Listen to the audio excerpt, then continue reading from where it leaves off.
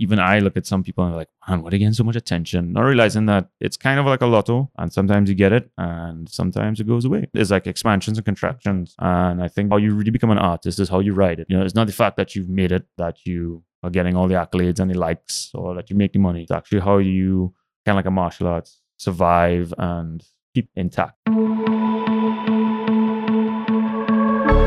You are now listening to We Are Crayons, the podcast. Extraordinary conversations with Trinidad and Tobago's creative thinkers and makers. We'll delve into their processes, their struggles, and what drives them to execute continually as creative individuals. I'm your host, Donna McNichol. Enjoy. This podcast is a production of A Big Box of Crayons. Please review and rate the show by going to podchaser.com/wearecrayons the podcast. You can help support the show by buying us a coffee or two at buymeacoffee.com/wearecrayons. In this episode, we speak to filmmaker Ryan Secan. Ryan had his first accolade back in 2012 when he won the Tribeca Worldview Pitch Competition at the Trinidad and Tobago Film Festival. In 2014, his third short film, How Many Times, was accepted into the Cannes Film Festival's Short Film Corner. He made his advertising commercial direction debut in 2016, working with McCann on the B-Mobile Giraffe spot, which won 6 gold Addies at the Caribbean Advertising Federation Awards and the Mosaic Award for Diversity at the 4th District American Advertising Awards. Ryan, welcome to the show. Glad to have you here. Yeah, thanks for having me here. I'm pretty amped about it. What I want to start with, Ryan, is who was Ryan Khan as a child? Myself as a child wasn't spectacular or something like that. It was definitely privileged in a lot of ways. My parents were both middle class. They found themselves in, I suppose, the upper middle class when they had us. And I grew up in San Fernando during the oil boom of the 80s. And yeah, things were actually really good. Like, what did your parents do? So my mother actually, we used to work in the bank. Well, quit the bank when she had us. She became a homemaker. Okay. They don't say housewife Right. anymore. My father was an entrepreneur of the sort. What really would have also played a part. So I had a good sort of seed planting. Right, got you. But then my parents separated. I was 13, like a preteen. Now going into, actually, no, I was 11. Now I have an older brother and a younger sister. In a lot of ways, I guess they both kind of missed probably the worst impact of that. I mean, but it still impacted them. So it was from going into a bubble to sort of stark reality.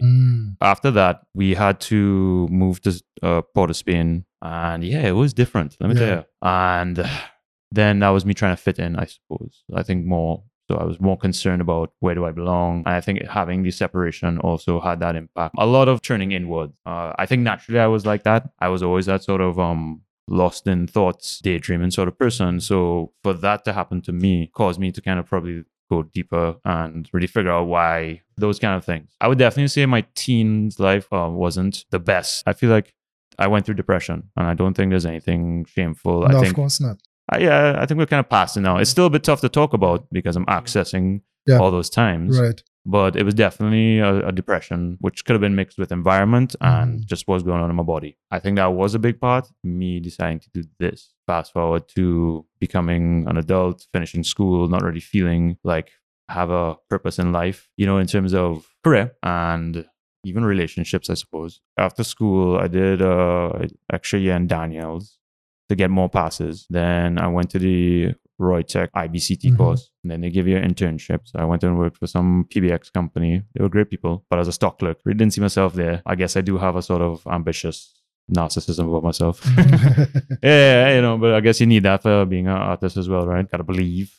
So I felt like, I needed to move on. Worked at Computer Planet, and that was pretty good, actually. If that didn't close down, I would probably stayed there. Seriously. I mean, it was cool. It was aligned. I mean, I didn't feel necessarily fulfilled by my job, but back then I didn't know about filmmaking. So that's where I actually felt like, all right, I'm probably going to do IT. Also, what was part of the narrative here was that my brother went to university, and my father would say, well, you're going to go to university too. Things got tighter. We went from upper middle class back down to like middle class, probably lower middle class, sort of in terms of income and how we accounted our money. And I was waiting to be sent away and wasn't happening. So I was going to choose IT. But in a lot of ways, that's a good thing that didn't happen. So Computer Planet closed down. I wasn't going to university. So I said, let me just, not wait around. Started to just work at random places. I worked at Southern Sales, which is a car sales. I worked at TGI Fridays, waitering. We moved from Westmoreland at the time to Diego Martin. And in Diego Martin, they had this small company and a sign saying big fish in a blue bottle. We're like, well, what do they do? Sell fish? At that point, my brother had come back from university, was working for BP, and he had done work with them and said, oh, they do video production. So I was like, hey, video production? That's interesting. At that point, I was really on the grind. I was really trying to find something. So I walked into there. Ian Lee was at the front desk, and he was like, excuse me, can I help you? And I was like, yeah, I heard you all do video production. Michael Cahn's my brother. I said, oh yeah, I know Mikey.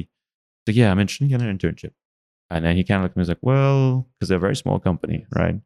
Kind of like, well, we don't have internships right now. I was like, well, would you have anything? I was like, well, maybe in a month. It's like, oh, cool, I'll call you back in a month. So I did. I waited 1 month and I did, and I called him back. And he's kind of like, well, we don't have anything, but come in anyway. Because I called back, right? From there, it was just, you just find something, or you fall in love with somebody. It's like, this is it. And then that's the history of it.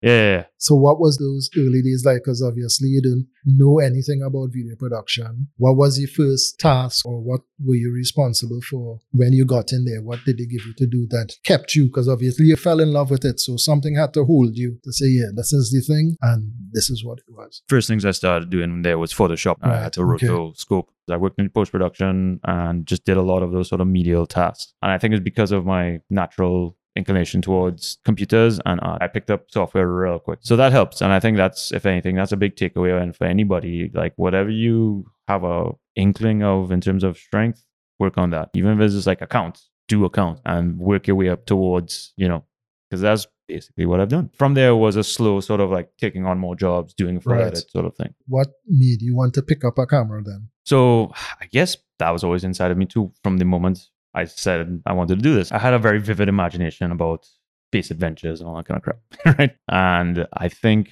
the ability to, I suppose, render these worlds out was what drew me into it. And I didn't know how I was going to do it. Animation was probably, because that's why I started in. So I think I was actually going to be more of an animator than pick up the camera. But that's frustrating as hell. It's like, yeah, I'm into technology, but it's just, it doesn't feel like a language. So, even though I actually had the inclination, didn't feel like the sort of language I want to speak. And I think filmmaking in general is just a language, right? It's just different flavors of it. For me, I do an animation, but then it didn't feel right. So, I think the first opportunity I got to pick up a camera was because I was also into rock. And I had some friends who came out with like a CD that, they were doing like a sort of multimedia CD. So they did a little video, not even a music video. It was just like film them linemen and things. So I think I asked Walt to borrow the beta or Ian. One of them, maybe it wasn't Walt. I think Walt would have said no. But I think having that probably sparked. It's like, okay, cool. It felt like technical and stuff. But even to this day, I don't really deal with the camera. I can, but whenever I do my productions, I hire a cinematographer. In a lot of ways, I would love to just focus on directing or editing just like that alone. Right now, I kind of double up. Everybody kind of has to double up. And that was kind of the first camera. That was just a funny story. After that, I did do my first music video for Orange Sky, but that was purely an edit. So Ryan, how did your career progress from there? After I did the whole Big Fish in Blue Bottle, they closed down too as well. Went on to Gael. That was more of a videographer role of shooting and editing, and then ended up at Advanced Dynamic. Because I think at the same time too, there was a personal life aspect going on that was, again, kind of not the happiest, and me still searching for some sort of place I belong. So England came up. Back then they were doing the 2-year working holiday. And I said, yeah, I'm going to do that because I didn't get a chance to do university and I want to travel. And just at that point, as I said, I was into the rock scene. Some partners of mine went across the band called Tripped and Fallen. A month before I went across, they called me up, said, hey, one of our band members have left. Do you want to come and join? I was like, I was coming up there to do film. Okay, why not? Like, it didn't really take me long to say, I'm going to just switch careers at this point. And I suppose it wasn't like a huge jump because it's still creative.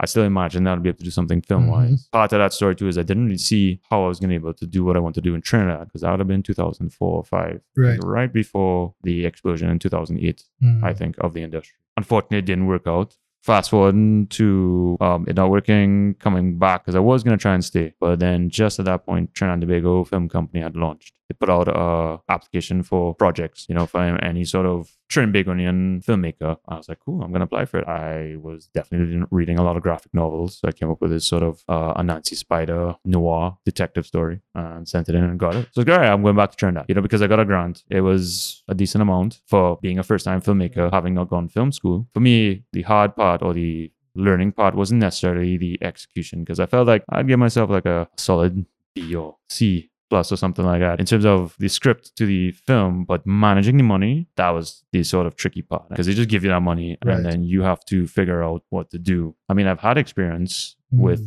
doing productions and spending money and working on other people's commercials and seeing how things are spent. So that helped. I wouldn't necessarily say I made the best decisions, but I made, I think, the most competent ones from my experience. I might be a little bit too critical of myself, but the point is that film company liked it so much that they wanted me to give me another grant. So, all right, you need to apply for this other one, which is an equity fund. Right, so it was more money, but this time they owned a piece of it. So I was kind of their guinea pig. It's not that I didn't know that. I think a lot of people saw me as some sort of poster boy for the TTFC, and I honestly, as many things, there was no conspiracy. I was just like, there was a sort of wave that I was riding. I think it happens with a lot of people. It's kind of in whatever field. Yeah, exactly. And I just need to say that out loud, because I think even I look at some people and I'm like, man, why are they getting so much attention? Not realizing that it's kind of like a lotto, and sometimes you get it and sometimes it goes away. And I think that's kind of what's happening to me right now. It's like expansions and contractions. And I think how you really become an artist is how you write it. It's not the fact that you've made it, that you are getting all the accolades and the likes, or that you make the money. It's actually how you, kind of like a martial arts, survive and keep intact. Second short film, Darisha Beresford, she actually reached out to me as a producer. So I was like, cool. She was actually a big help. And I mean, I also have to thank the other people who worked on my first short film as well. Brent Webster, all the actors. Yeah, I don't want to turn this into an award. Thank you. But I mean, just know I am appreciative. Yeah. I really can't do anything without you guys. Tennille, Noalo, everybody been supportive. So, I mean, I'm definitely talking about it like it was just all me, but it wasn't. Definitely collaborative, definitely figuring out stuff together. What is your creative process like? So in a lot of ways, I think I actually start with the edit in terms of how I actually direct stuff. I always come up with, I guess, what it's going to look like in my head and then work backwards. I definitely took a very analytical, pragmatic approach. I never went to film school, so in a lot of ways I had to reverse engineer a lot of stuff. I mean, and I think it helped that I had hands-on experience. I definitely don't want to create the idea that I was a genius and I just walked in. I definitely took a lot of learning and trying and failing. I've definitely grown a lot from then, and I realized that I used to think a lot about the concept itself, and as you get older you kind of go like, that isn't actually why people watch stuff. It's actually the emotional content. So I think my process wasn't really good, is what I'm trying to say, initially, and it's grown. No, well, I would say to you that it's probably not the fact that it wasn't good. It was where you were at that point in time. So you've grown now, so you expect a little more of yourself. I think I've also gotten a little bit lazy too, but I mean, that's another, I guess, where I was going to reach in terms of where I'm now, that to me, I've actually kind of gotten really good at my process. And that's because I do a lot more commercials. From your point of view, would you consider your short films to be successful? So in terms of doing the short films, I think they were definitely success in terms of getting a budget, executing it, not going over budget, not screwing over anybody. Everybody was paid, happy. Maybe there's little grumbles here and there, but when it's a large production, I felt like it was cool. Nobody came up to me and was like, boy, you really messed up on thing, eh? It was always like, cool, we did a good job. I think the real success story was when I did the Kes Stress Away video, right? Where it was a Mad Hatter. Yeah, exactly. Cool. Yeah, because I actually didn't want to do it, When I say I didn't want to do it, I wanted to do a music video for Kes, but I wanted to do another song. That was with Question Mark Entertainment, and they reached out to me as well as I grew up with Kes in South. Well, first off, I was like, yo, Sean, you want to do this video? I prefer the other one, Where You're From. I really want to do Where You're From. I was like, nah, we want to push Stress Away. Stress Away is more like the Soca Monarch thing we're going to push. So I was like, all right, cool. So once I kind of got past the not getting what I want, saying, cool, I still want to do a video for you guys, and I'm up for the challenge. I think this is a great opportunity. So it's a bit of a blur, so I can't remember everything, but all I know is that I didn't really expect it to be what it was. Right. I just did the best. I also teamed up with Oliver Milne for the first time. That was also a key part of the thing, because he was his own filmmaker, and it was great. After that, I did a music video for a competition with Stone Temple Pilots for Blackheart that really resonated with Kate Bradford. She was a producer at McCann. Saw it. Was like, see, we should hire these guys to do commercials for us. At that point, that was my entry into the commercial world. That's when I turned to the dark side. I've been directing my own works. And I also edit and stuff. Because I think that phase would really signify the sort of people respect me as a director. I am a filmmaker because I would probably say I can do not just directing, but editing too, which is like, a skill set that I hire out for people as well. It's about collaboration and being able to put yourself in a place where people want to work with you. And you mentioned that at that time, you were also struggling in a personal sense. So my question is then, how were you able to manage being able to bring your best self to the work when you yourself wasn't your best self, if that makes any sense to you?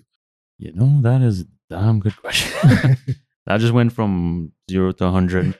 It is, I think, something that even up to now I still battle with. You just get better at it. Yeah, you're collaborating. You have your personal stuff going on. This industry and career is somewhat like, you can't separate the two. You are bringing yourself a lot more than other.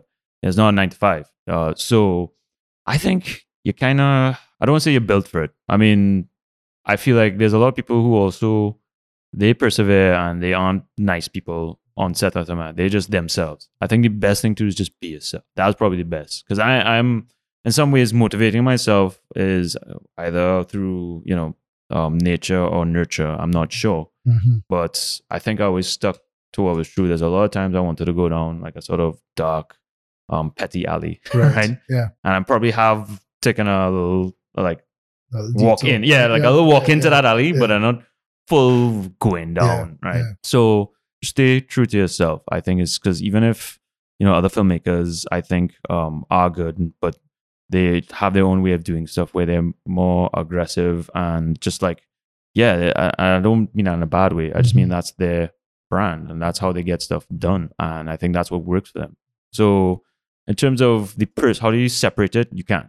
I don't think you can. I think you just have to accept it, wear it, and have forgiveness, I suppose. Forgiveness is probably the only thing that you can bring to the table. So even if you get vexed with somebody and cuss them out, probably reach out to them and say, look, I'm sorry, as opposed to always being right. However, if you're always being walked on, stand up or leave. And then if that person comes back to you and says, man, I'm real sorry, accept the apology, right? Try not to hold on to it.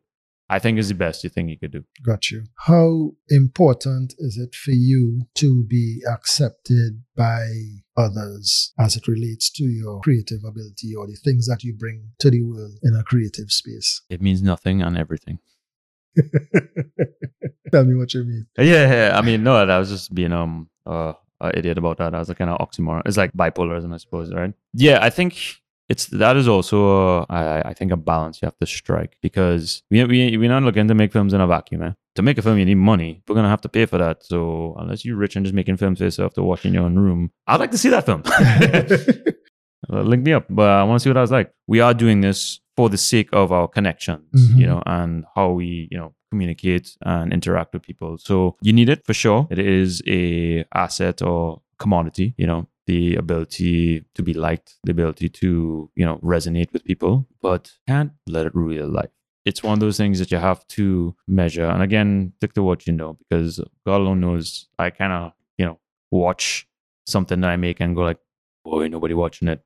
And then at the same time too, some things I do make and it just goes viral and I'm just like, okay, cool, thanks, bye everybody. I don't want to interact. I don't want to stand up there and soak it all in. Right. For fear of somebody interacting with me and be like, man, I don't like this man, Yeah, I do enjoy creation. I do enjoy the process. I love filmmaking and the people involved too. And that's how I kind of conduct my productions, because I don't think I'll ever reach a point where I'll put myself or the project above the person that's working. So for example, when you're working late with actors and you're pushing, like I wouldn't be like, come, we have to do this like 100 more times and they've fallen down. And I've heard those stories in terms of film where they've endangered people's lives. It's not worth it for me, especially now in this day where there's so much content out there. Am I going to risk a life just for my own ego and project? I mean, there's the idea of like the project is everything, but I kind of, maybe that's why I'll never super make it, but that's something I'm at peace with because of the fact that we do what we do for the sake of humanity and connection. And it's a bonus if you actually make it big where you can live in a mansion, but it's not the root of it, right? Are there people that you look to draw inspiration from, whether local or foreign? I'm self-aware of the fact that,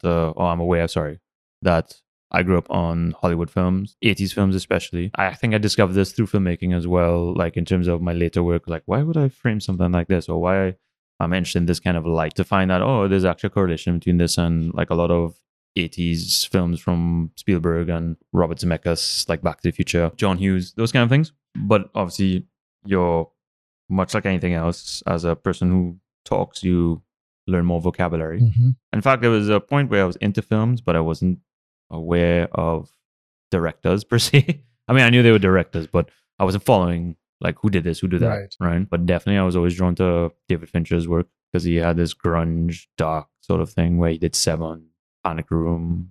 He did Alien 3 as well. So those kind of influences, I think, are these sort of low-hanging fruit because they're in your face. Other than that, we'll go deeper into like sort of more Asian-based filmmakers. Japanese anime has influenced me too. I think I'm fairly set into the whole, I guess, my brand in some ways. I wouldn't say it's fully locked in, but it is that sort of Trinidadian version of Hollywood, 80s Hollywood with a tinge of darkness. So there's some, like, remember like looking at Ghostbusters or even Back to the Future, and it was funny, but it wasn't like laugh out loud funny. It was entertaining. Right. So I think I kind of taking that and then going a little further with darkness because that's kind of also Caribbean nature. So as much as I saw a lot of positivity, there's a lot of darkness that we ignore. And I think my filmmaking is that way of dealing with that. To be honest, it's like I can't see it. And I think Trim Beginnings are naturally like that. We can't really talk about it. Just like how we can't, like in family ways, talk about that sort of elephant in the room. But filmmaking is that place where you can kind of like express that. Right.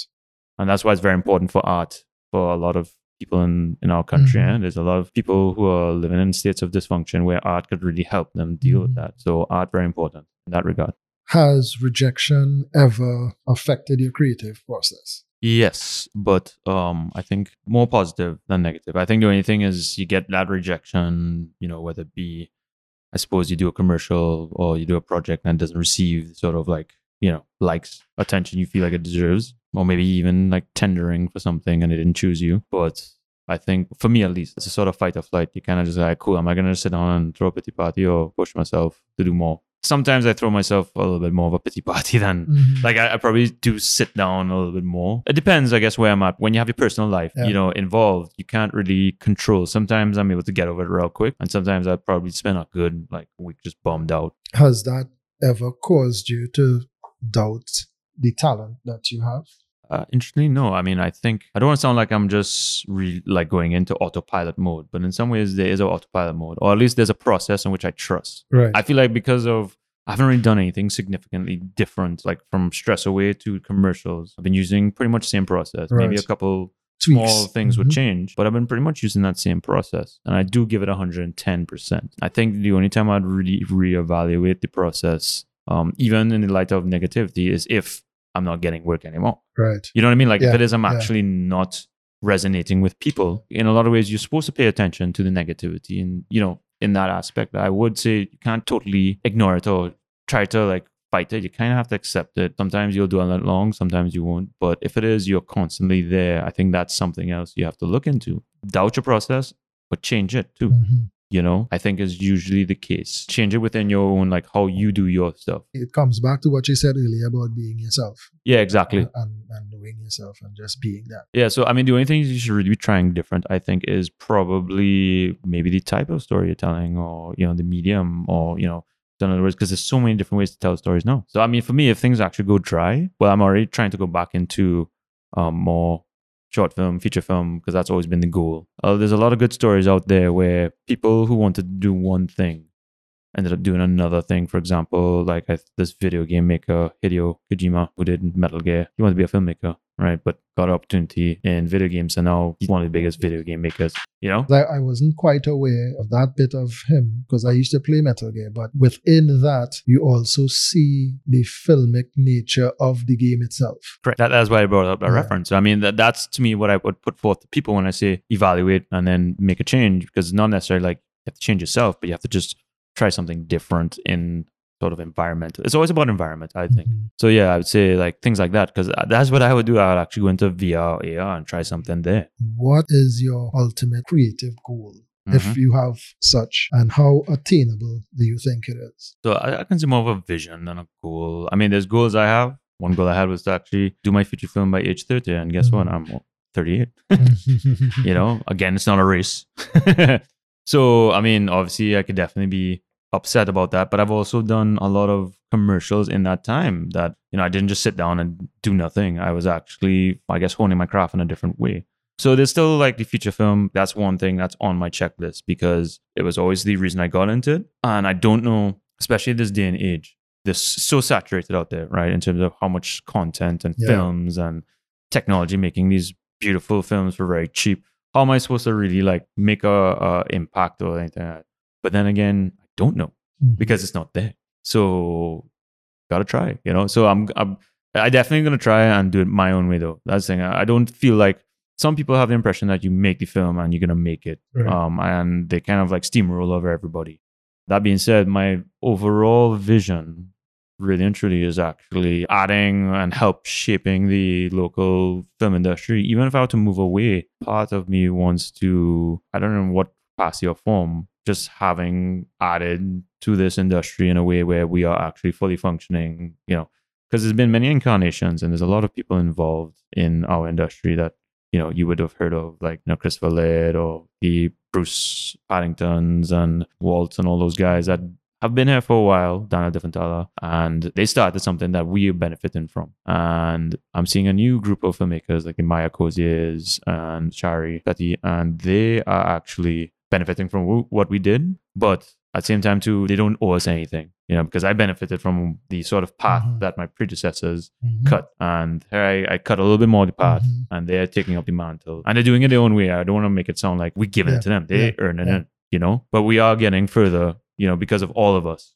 I guess the frustrating thing, if I am going to put some negative into this, is definitely been the sort of expansion and contraction of this industry. And I've talked to many artists about it, and it's frustrating to the point where it could break you, you know, because the thing about it is that this is like a cake where you have the right ingredients, best quality, but if you don't get the temperature right, it can either bust or implode. I think we'd suffer from implosion a lot. So I wish that it would not be so volatile. It'll be more stable. That's kind of what I want to work towards. And I don't know what capacity I'll take. I don't know if it'll be that I'll be like you know, running my own studio or post house, or maybe be based away and send work down here. The Caribbean and Trinidad will always be in my mind. And in some ways, I guess I have multiple steps, because to me, it's actually about being the Caribbean as a film market. That's actually part of it too.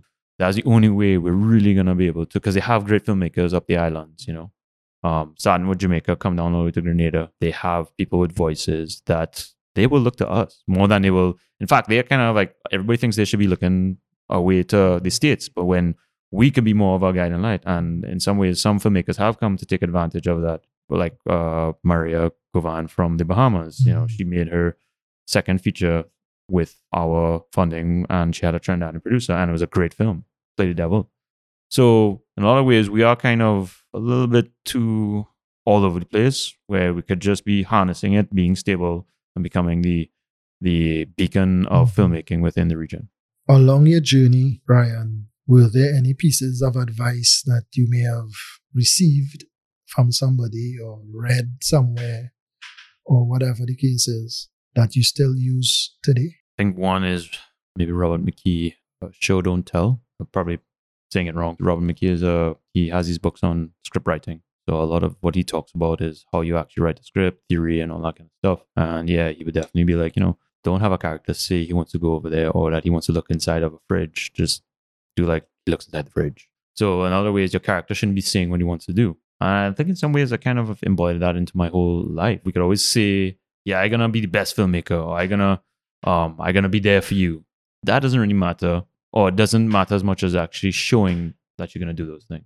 Because the power of act and showing really means a lot. Ryan, it's been a fascinating conversation. Tell us where we could find some of your work, all that kind of stuff. Great. Oh, we're coming to the end, boy. I was like ready to get more coffee. And no, Dano, thank you very much. It's been a really great conversation. As I told you before, I could real talk. You could find my stuff at Ryan Secan Films on the web, where you could see my latest works, and you could contact me through email. And then, from Ryan Secan Films website, you could get to all my other social medias. Hey, my name's Ryan Secan, and in a big box of crayons, I would be overthinking orange.